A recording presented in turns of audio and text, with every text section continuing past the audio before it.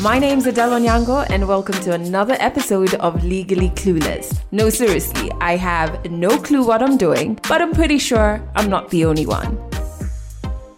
Hey you, welcome to episode 145 of Legally Clueless. Thank you for rocking with this podcast. If this is your first time listening to any of our episodes, welcome. Remember, our audio episodes go out every Monday and we're currently in season 2 of our video series, so those episodes go out every Friday. But I've jumped ahead, first and foremost. Join our Insta fam, that's at Legally Clueless Podcast. I've put a link to that in the show notes. If you want to chit chat about the podcast on Twitter, please use the hashtag Legally Clueless so I can stalk you. Ooh, we were also on Facebook, which I really have been leaving out. I keep forgetting our Facebook page, but a link to it is in the show notes. And then finally, check out our YouTube channel. When you're there, you'll see season 1 of our video series. You'll see our tour series as well. And we're currently in season 2 of our video series. So there's some awesome episodes and shows on our YouTube channel for you. Speaking of our video series, the most recent episode that went out on Fridays, one that I'm very excited about because it features one of the top African women in esports today, and she's from Kenya. Her name is Queen Aru, and she talks about loads of games that I have no idea about. But it was so insightful to learn more about esports, learn more about what athletes in that space do to get ready for tournaments, etc. And she's just a really fascinating person. So head over to our YouTube channel to listen to watch Queen Aru's story. Okay, back to this episode. This is what's coming up. My dad got a transfer to Homa Bay now because he was working there. But we are from there, Kukudenja family. Yeah, so we lived there for some time with our very many grandmothers and mothers. For people who don't know who he is, he's a guy who managed to keep a lot of women very well. Well, very many. Can't even really tell you the exact figure. So from the many women, our mother was among them. It's really difficult to really pick out who your cousin is right now, but we have a few times in the year when maybe we go back home and the people who can manage to come to the get-togethers come around and you meet. So we're going for tea, the tea break thing, and the high school tea is not really tea, it's just hot water. So you go fix your tea. Then somebody accidentally slipped their mug. Then the whole hot water came at my back. Being just from one who just came the other day, I decided to hide it and run to class.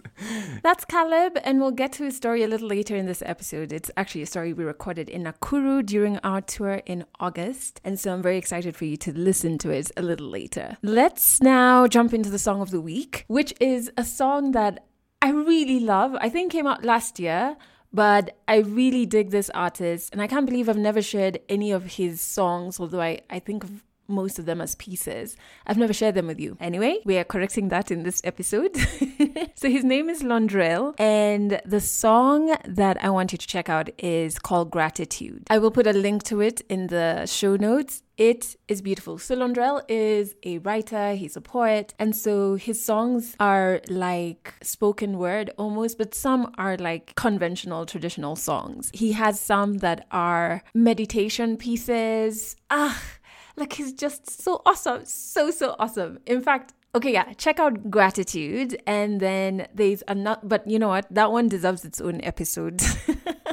So for this episode, just check out Gratitude. I think it's wonderful. It leads me to my next point that I wanted to share, which is, the only thing on my gratitude list this week is just being grateful for life. Whether in that moment life is weird, has patches of darkness or uncertainty, has a lot of stress.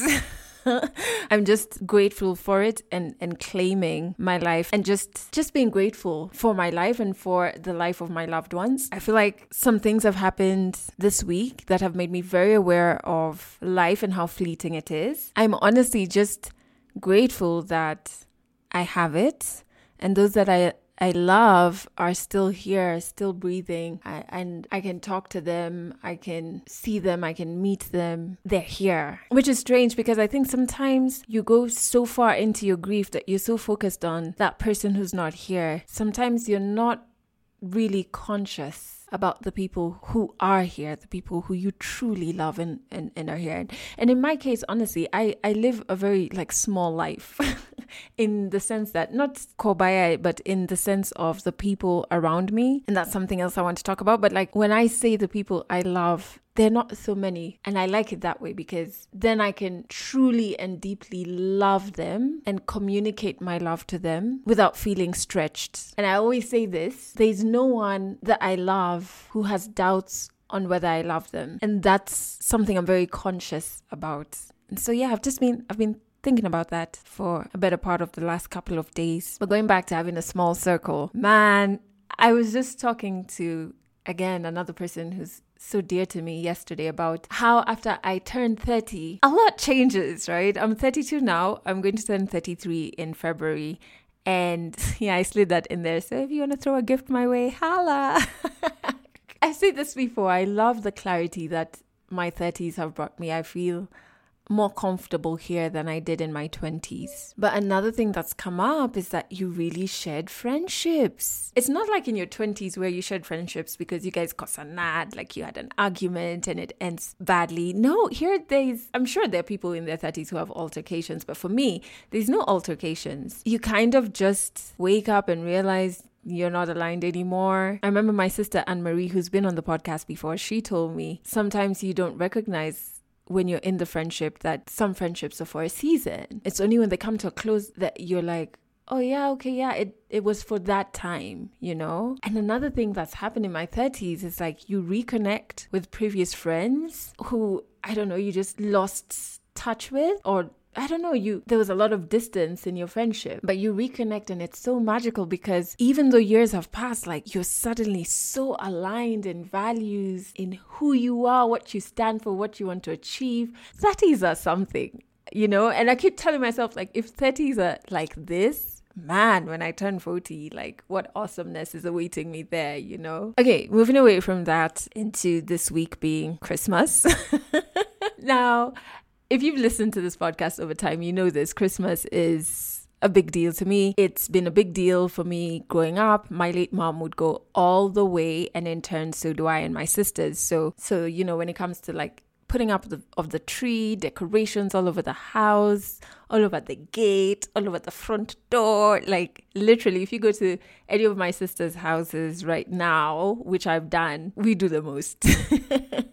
And on Christmas Day, we would all have lunch or whatever as a family. And even after my mom passed, my sisters and I continued that. It used to start off with lunch, but then now we're just anyway, come from breakfast, we'll meet at one person's house and just eat the whole day. It grew from being just us to obviously as people got hitched or got kids, things changed, right? As their families expanded with my beautiful nieces and nephew who are just literally my world. Our traditions, I feel, must expand as well, you know, take new shape, include new people. And I've been thinking about it, maybe even it's time for Fal and I to develop our own traditions, which is strange because his culture is very different and he's learning Christmas from me. But this year, things are expanding, you know, and it's at the beginning, it was scary, which is strange because it's Christmas. It's not a big deal. But then again, it is because of how it's attached to things we used to do with my mom. But yeah, you get it. But I was also thinking about it. There are parts of me that wonder about this Christmas thing. I am not religious at all. So I don't do anything aligned to that during the holidays. So I won't go to church. I won't do it because I don't do that any time of the year. It's just not what I believe in. I'm also in a space where I'm really trying to have a more African, more Luo, which is, you know, the tribe I'm from, identity. And I am damn sure our ancestors were not celebrating Christmas.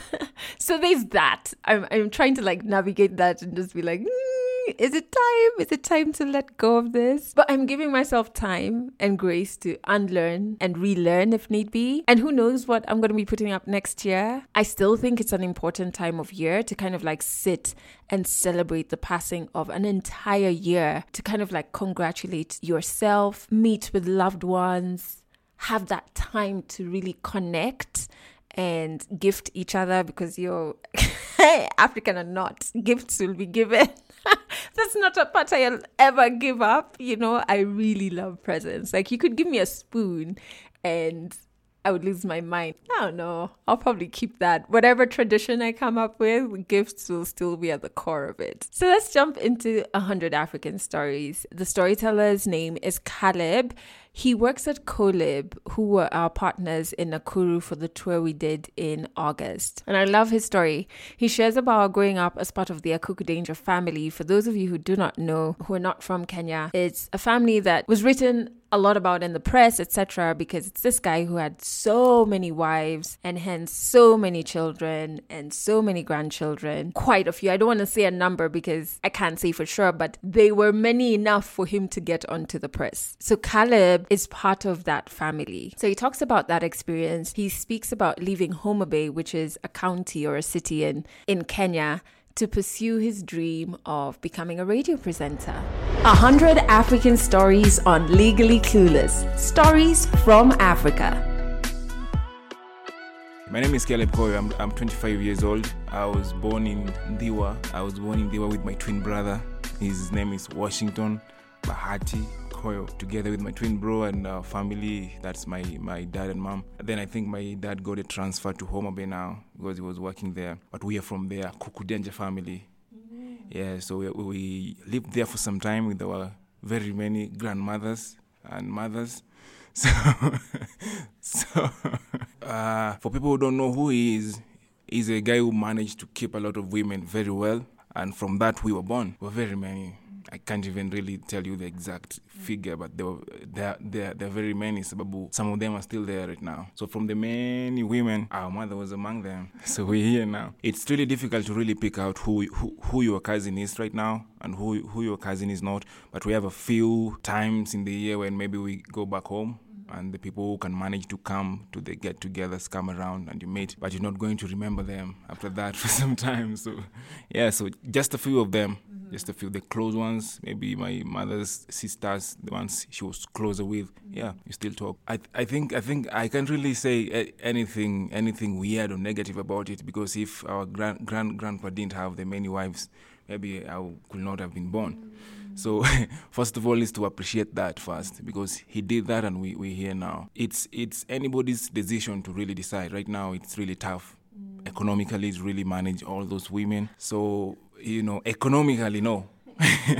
But if somebody can, why not? As long as they're going to take care of them and, not throw away the family and all that. So depends on the person. My primary school life was really amazing. I had the chance to go to school at Homa Bay Primary. Me and my twin brother, class 1 to class 8. So it was nice. But then again, I think when I was in primary school is when I met people who really shaped my mind. Friends who really helped me understand what language is and what you can do with language and how powerful language is. I met a teacher.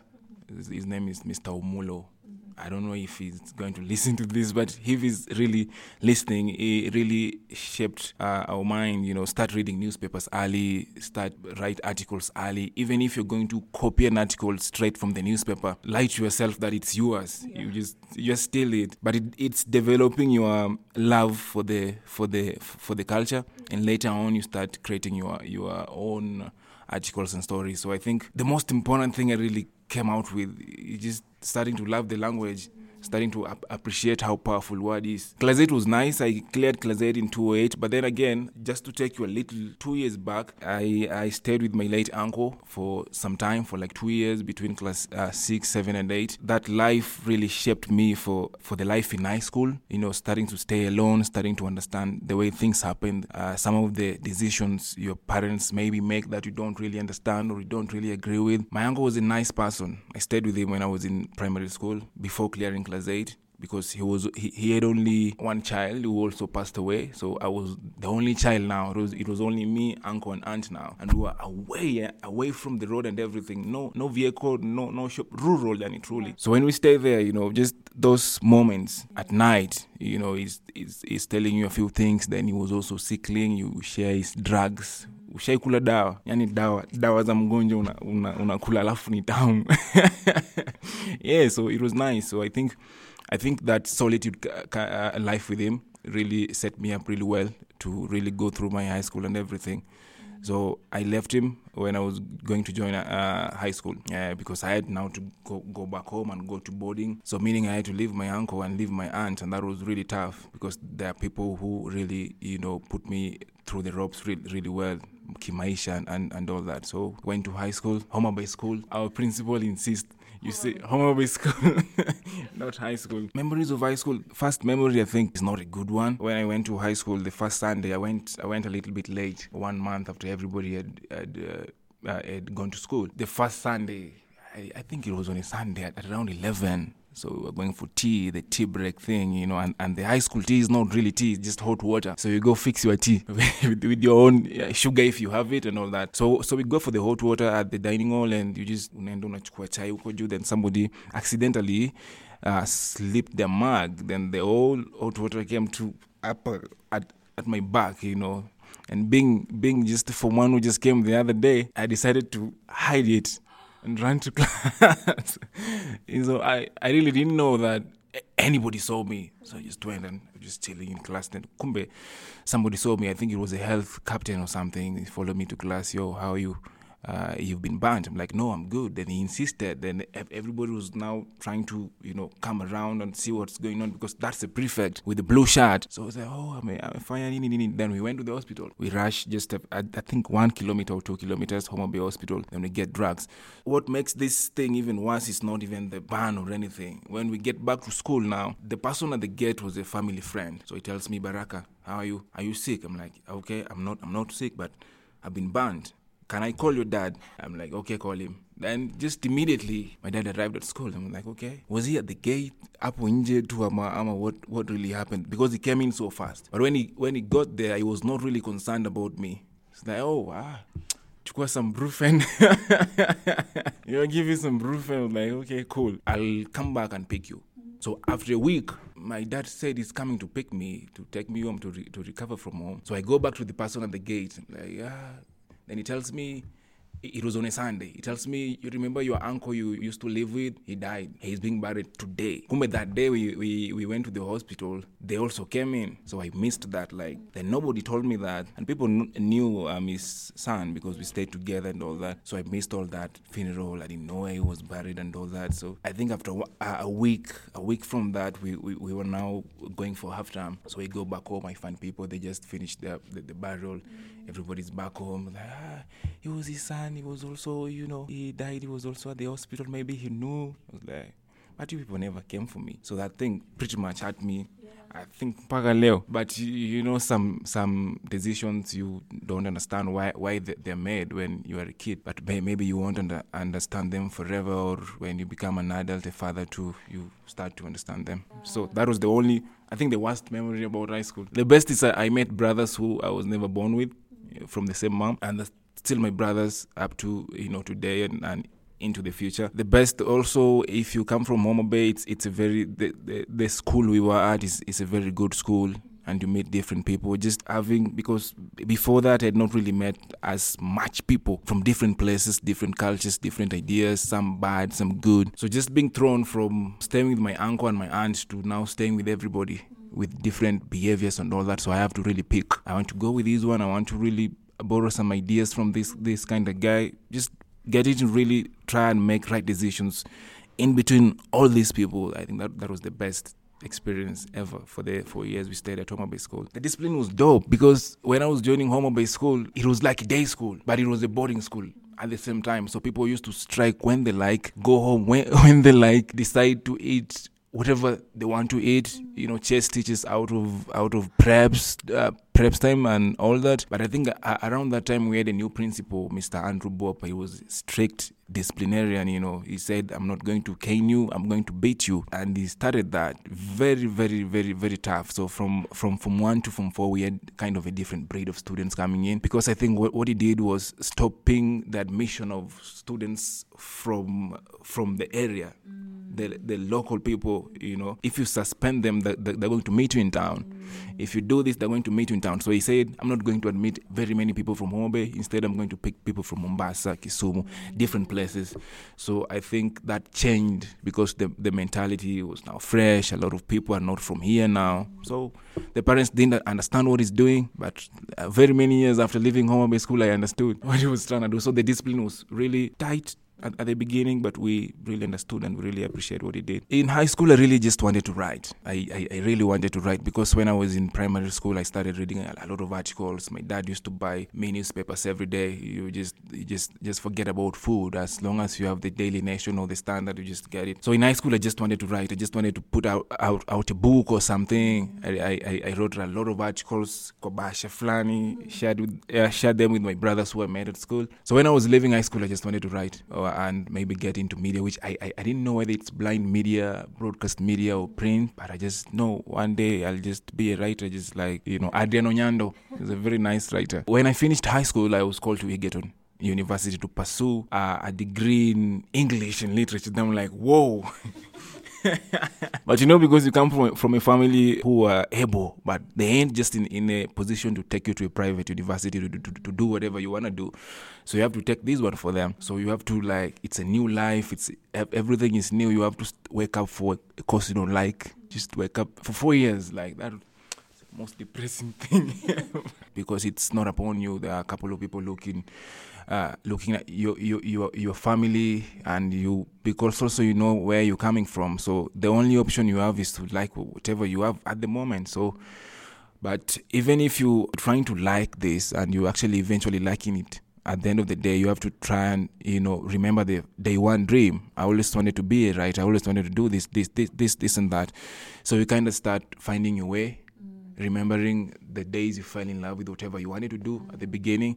So when you pursue this one, then you also trying to figure the other side of you at the same time, just to find some balance. About the course, just waking up to stuff I know I'm not gonna use in the next 5 years or in the next 4 years. Of course, I made really nice friends, lecturers and course mates and all that. They're my brothers. In the morning, you wake up to an English class. That was not much of a problem, but when you wake up for an ED4 class, education, management, teaching practice, you're like, okay, we just have to go for this one, but it's life. This is the first time I'm leaving Homa Bay after 12 years. Now, that's a different weather, different everything. And then there's, the stereotypes. It's like when you go there, those people are like this, so you're scared of everyone. Yeah. And you almost likely to judge everyone you meet. Like, you're just marking everybody. Yeah. They can do this. Oh, they can. Then after months, you just realize these people are nice. Yeah. And you have to make this place your home again. When I came to Nakuru, the first time I got to Nakuru, it was at night. So I really didn't know where I'm going to. The person who was communicating with me on the phone just told me, when you see a lot of lights, just know you're in Nakuru. So we get to town, take another vehicle straight to Njoro. It was very cold, very, very, very, very cold. So I think you just have to get used to it after a few days. But that experience was just the cold, and then the people are speaking maybe too fast, and many of them are speaking in a language maybe you don't understand at that time. So you're trying to really understand them real quick, and also you're trying to remember everything you've been told about these people. When you coming from the village, coming from your location, the stereotypes and stuff. So it's upon you now to make your mind to study these people and really find out whatever they told me at home, is it really true? So you find out it's false. When I was coming from home, like those people, they said, because we are filming this in Nakuru, Rift Valley, and like I said from the beginning, I'm from the lakeside. So my grandma, who is 100 and something years old, she believes totally different stuff about these people. They say they are, I don't know if it's good to say this, they say they're too difficult to trust. They say they are most likely to go away with your stuff, They say when you go to Nakuru now, I know you're going to be staying alone. Maybe you'll meet a girl. She's going to do this, and that to you. Don't bring back a girl from that place, Just go around, but not there. And then when you come to Rift Valley, the first thing you do is to fall in love with a girl from here. And you're like, Like, I'm sorry, grandma.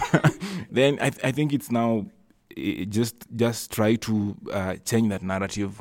Just try to show them that these people are nice, because they are. It's you, because they have sent you now away from home. So if there's anything that they believed in that's not true, it's you now living with these people. It's you now to try and show them, there's really nice life this side too.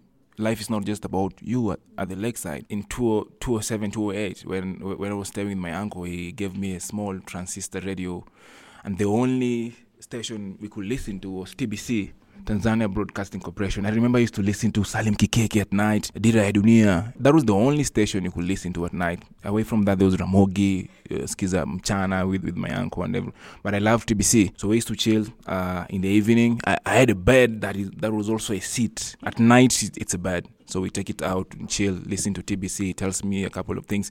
So I figured out I really love this thing. I really love radio, but I was not really specific. Mine was just I want to write. But sometimes you really don't know you're missing something until it's here. Like, okay, I needed this too. When I go to college now, I met a friend. Her name is Emily Mbai. She's an amazing girl. So she had the same interest as well, and she was on a different course. So like, Emily, you want to do this? Okay, nice.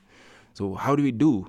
So we were on long holiday. Then Emily recorded a demo. I think she was listening to one of the radio stations. I can't say the name. Then she recorded the demo. Then she sent it to me. The demo, she did the demo at around 11, the mid-morning shows. When I listened, I was also at home with my brothers and everyone. So she sent it. I listened. I'm like, yo, you're so dope. This is nice. So I had to record mine because we were working on creating something together. So I had to leave my brothers in the sitting room, go to the bathroom, and record my first ever demo on my phone. So I did. I sent back the demo on WhatsApp. She looked at it. It was nice. Then when we came back from from holidays, we started looking for the people who are dealing with the campus radio station, Egerton Radio 101.7. Luckily enough, we met Kyoko. His name is Kyoko. We had a few meetings. Then he gave us our first radio gig. The most complicated part of this story is just we didn't know anything, how anything works. So it was like, okay, because you people are learning at Egerton, then this is Egerton Radio. Why not? Kujeni Wednesday, Saturday. I'm like, so Emily was the one who was supposed to host the show, then I co-hosted it. So we didn't know which fader is the microphone fader, the music. So we were just there on Saturday. It's a weekend. It's a campus radio station. Everybody went home. So like, okay, Emily, now it's 1 to 4 p.m. and it's 12:50. So you've already told your friends. Day one, it's only your friends who are going to listen to you before you build an audience. So I remember the first time we went on air, we didn't really put off the microphones. So when we did the first link, Emily was like, yo, and then she had a lot of banglists come corners, they were shaking. We didn't know. And somebody texted like, yo, Caleb, I'm Jazima mic. What the rat? So that was the first experience. At the show was called Vegas Tempo, a youth show, music, culture, and all that. But I think after the first day, now the following weekend, started getting used to it. Then from that, the career grew, moved to another station, moved from that station. Me and Emily Mbai stayed at Egerton Radio for 1 year and something. Then after that, it's not commercial. It's like a learning unit of the college. So there's some things that you cannot do on a community-based radio station that you can do commercially. So we said, I think it's time, because we have trained enough and we are really passionate about this thing. It's time we tried going commercial a little bit. Then I remember at that time, I used to chill and listen to a couple of radio stations in Nakuru, and I was just, Hero Radio is doing good. So for me to really step up, I have to join these people. Me and Emily, we have to join these people. We tried a couple of times. They turned us down terribly, but all good. Then Did they say why? They don't tell you why, but they just give you hopes, like, send us the demo. Send us the mail. Oh, tomorrow, come back. We need this. And then, you feel like tomorrow it's happening, When you go back to the station tomorrow, it's another hurdle that you have to sort. But it finally happened. One day they were hiring. They said they're renovating the studio. I was like, okay, now they're hiring. So I told Emily, all of us must apply for this job so that ukikosa, if you miss that chance, I get it. Yeah. If I get it, you either way, one of us must be on this job, and if one of us gets it, it's ours. Mm-hmm. So luckily enough, Emily got the job. She joined. Then I was still out. After some time, what really happened is that she also felt like this is not the right place for me to be. I have to look for somewhere else. We went for auditions at Milele. Nairobi. Then we found some nice 1,000 people waiting for the same job. Yeah, from everywhere with their papers. Like, yo, even some people who are already on mainstream radio were here for audition. Emily, I don't care right now, but nimeangalia all these ladies who are here for this audition. Nobody's like you. If they're looking for a female radio personality, it has to be you. Luckily enough, we auditioned, and from the 1,000 people, only 10 of us really got to record our voices. So we did. Then after a week, Emily got the job. Then she did the breakfast show with Media Max for 7 months. Some other nice bigger people came and took her job too. So yeah, so that happened. That time I'm still off air because I moved from the campus station. I'm trying to step up a little bit. And Emily tells me, how about Hero? Can you really go back? Can you go to Hero? She knows the way the place is. She feels like it's not the right place for me right now because of the stories we are sharing, the dreams, the aspiration, and whatever. She needs me to be with her in Nairobi because that is what she feels about me. But I tell her, it's fine. Then the following week again, she sets me up with another person from the station. We talk, we meet, the vibe is okay, we agree, then they throw me on the drive. So I joined Hero again, 2018, January. I did the drive show for 6 months. Then I felt like it's okay, it's good. We've created the best drive show with Kate Vobik and a friend of mine called Super Hooker, and that was amazing. Then I tell them, I think I'm under the shadow of Kate so much, under the shadow of Hooker so much, because Kate is big. I don't know if you've heard her stories. So I need to create something on my own from scratch. And because I was good, they tell me, okay, what do you have in mind? So they listen to me. I create my own show now from 12 to 3. They change it again. They add me more hours. Then now this is mine. I do it for some time. From 2018, I finished the whole year. I get my first ever nomination. I'm like, okay, I did something really dope, like nice.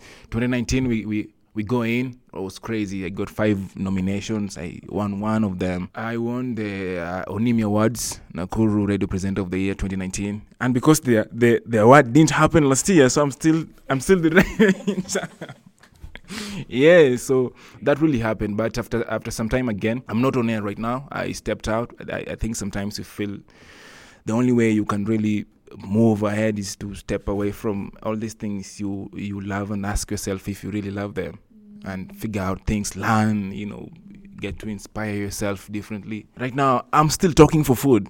I work with Koilib Center as their call center agent. So anytime anybody calls here, they will always find me picking their calls and speaking with them. Of course I have to. I really want to go back. For my uncle who gave me that small radio. And for me, I think I will always remember to defend the promise I made to myself, I made to Emily, because we began the journey together and my uncle. I really want to get back. I know what I can do right now. I know how I can do it. I'm learning the ropes from different people who are more successful. So I just don't want to go back for the sake of going back. Even though right now I'm a correspondent to another radio station in Nakuru, but it's not on a full-time basis. Like you're there every day. You just do your 2 hours to 1 hour, then you're done. It's not a full-time contract or anything. So for me to really go back full-time, first of all, the check has to be big. Definitely, because it has to be big because you know what you're bringing on the table. Yeah, so when you know what you're cooking, then you can easily eat it alone. If nobody else wants to eat it, you can easily eat it, all of it alone without complaining. So if somebody wants to buy it, they have to really buy it well. So that's the only thing right now. If you have to go back again right now, as soon as possible, a good offer has to come. But you also have to work for that good offer, put up a good fight, good catalog for the offer. So it's fine. Catch more African stories in the next episode of Legally Clueless. I hope you enjoyed that story by Caleb. I really did. I absolutely love his energy, and I can so relate with the bit when he was talking about his first radio show. The number of times I forgot to turn off my mic and once even cursed on air. Like, well, my mic was on, I say the F word. No, I say the S word. Oh, why am I censoring myself here? I said shit, right? The reason I said it was because I just realized the mics were still on. But then I said it before turning off the microphones. I was like, and my producer is like yelling. Like, what the hell is going on in that studio? And this is my first ever commercial radio job. So when he talked about that, I completely was like, man, I feel you. I think he's definitely got the personality, drive, and voice. So when it comes to radio, I hope the universe grants him his desires. If you want to see Caleb, he is in our tour series episode. So look for Legally Clueless Tours Nakuru on our YouTube channel and you'll be able to spot Caleb in that episode. Do remember that if you want to share your story on this podcast, all you have to do is click the link in the show notes, fill out the form, and I will get back to you. Of course, I'm not recording any stories until January, but you can still fill in the form. And from January, we'll pick it up from there. Also, remember this podcast. Let me be serious.